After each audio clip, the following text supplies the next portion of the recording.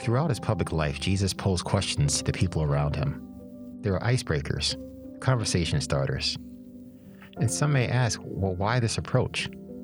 And the question becomes, why not?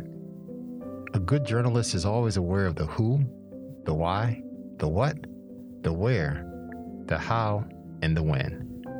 And the process of journaling and the process of just considering life is something that's very, very important as we begin to navigate our personal path, but also at the same time, asking the questions to dive deeper. And one question leads to another and another. And as right now, as we're in the season of Lent, we think about Jesus and how Jesus posed many questions, which in fact are invitations. And I think about that, and also, Father Brown, how you talk about thinking in threes and how that number of three and how that really plays a part as well. And just the idea of asking questions and gaining greater understanding as we navigate our life path, our purpose, and as we reflect and as we journal.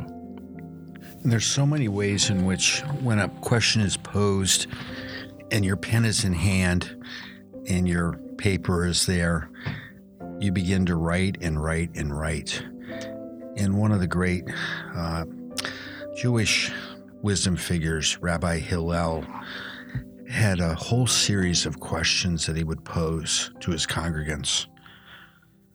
If I'm not for myself, who is for me?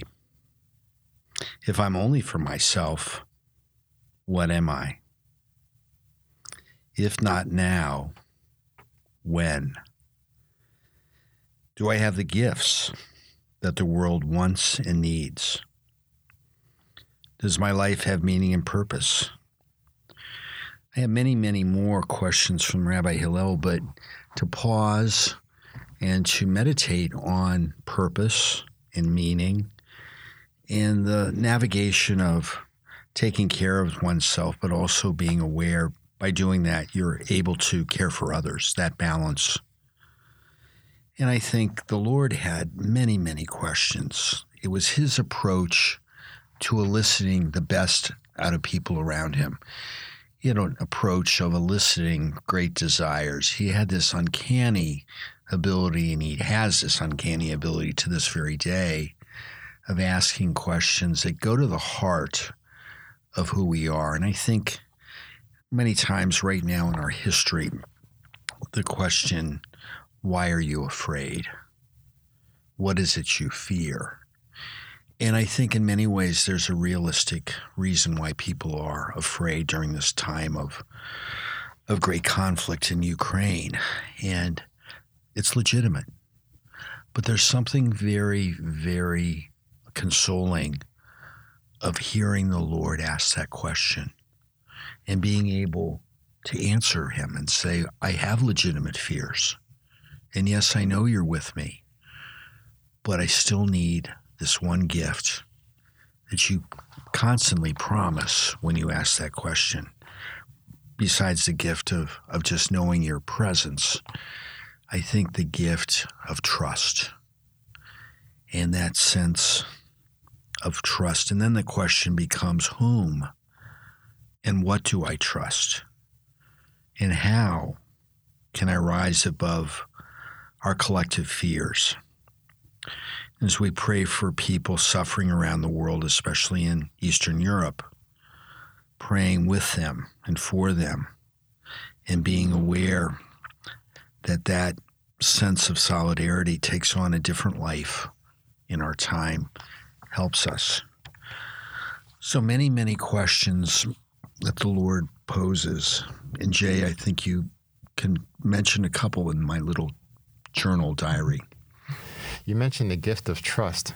And I think about, with Eastern Europe, as you mentioned, and, the idea of what people call FUD, F-U-D, which is a term I've seen a lot of on social media recently, and it's fear, uncertainty, and doubt.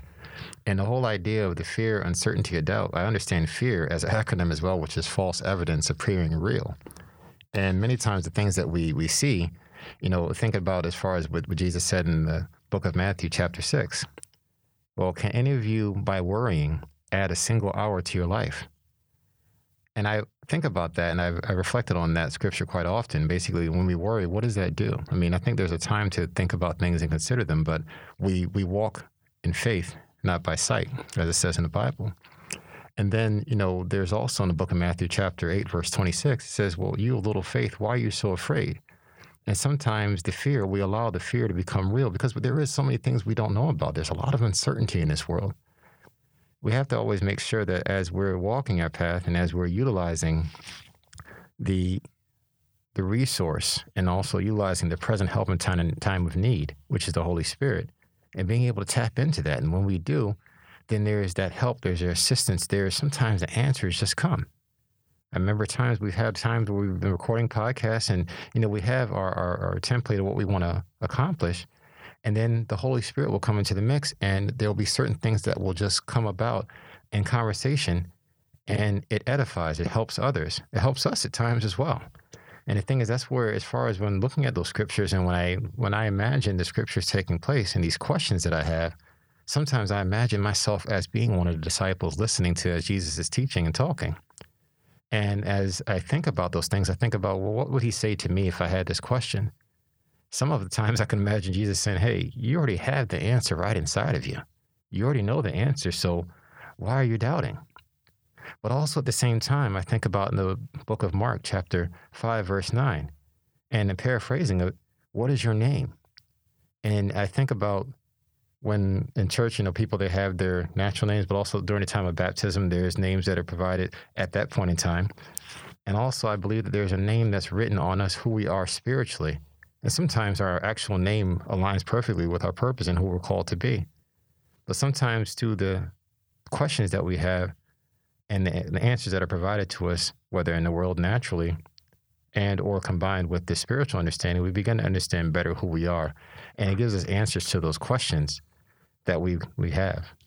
And sometimes as we get those different answers, there's so many levels and depth in how we can talk about it, but it's really to the point of the curiosity that's there, acknowledging that curiosity, but also at the same time seeking the answers and knowing that there are a variety of resources that are available spiritually, naturally, resources in the form of books and music and things of that nature that allow you to come at a closer understanding to some of the questions.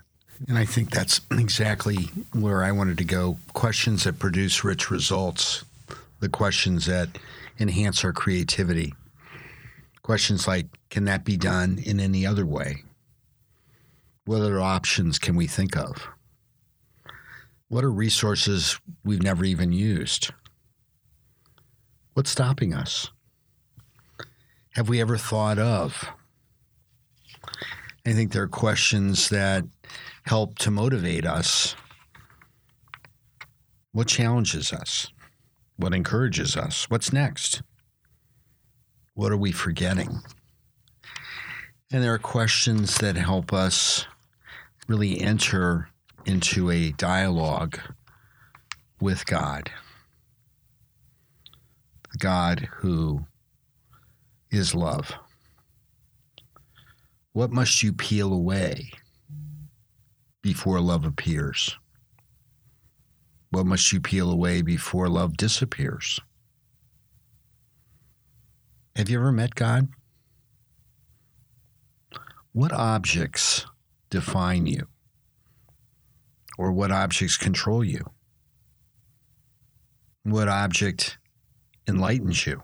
All the ways in which our Creator has given us such possibilities with the gifts in our deepest self.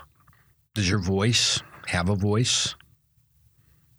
Why not? Does your voice need a voice? When are you a message? Is your mind your friend? Does your mind you? Do you take your mind out for regular walks? What will you never believe? What will you always believe? What should you hold on to and never let go? Or what should you let go of, never hold on to?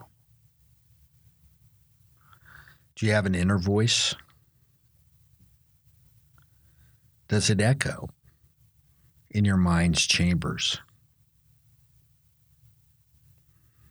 What has failure taught you? What has believing taught you? What has silence taught you? It's a lot of questions to meditate on. And maybe that's enough, because my mind is literally spinning with a couple of the questions I just shared with you. And I think that it gives us a chance to pause, be attentive, at peace.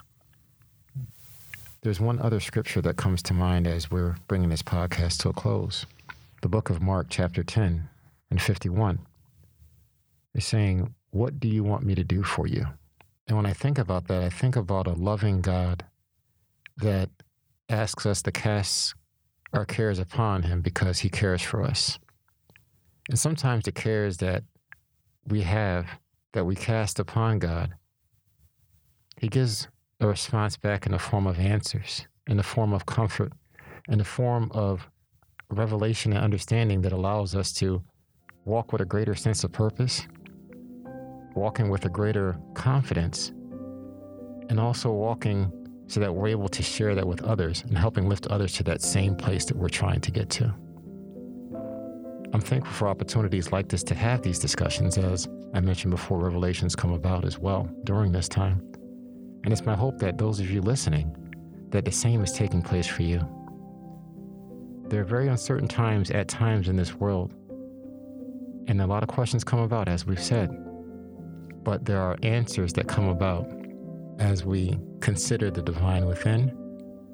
We assist others in those times of need, and then we're open for the infinite possibilities, as there are so many ways in how God wants to work with us and to help us grow as we grow and become more and more Christ-like. This has been the Ignatian Year Podcast. My name is H.J. Dunmore, along with Father Timothy Brown. We speak peace, we speak comfort, and we speak positivity, believing for greater things ahead in the future.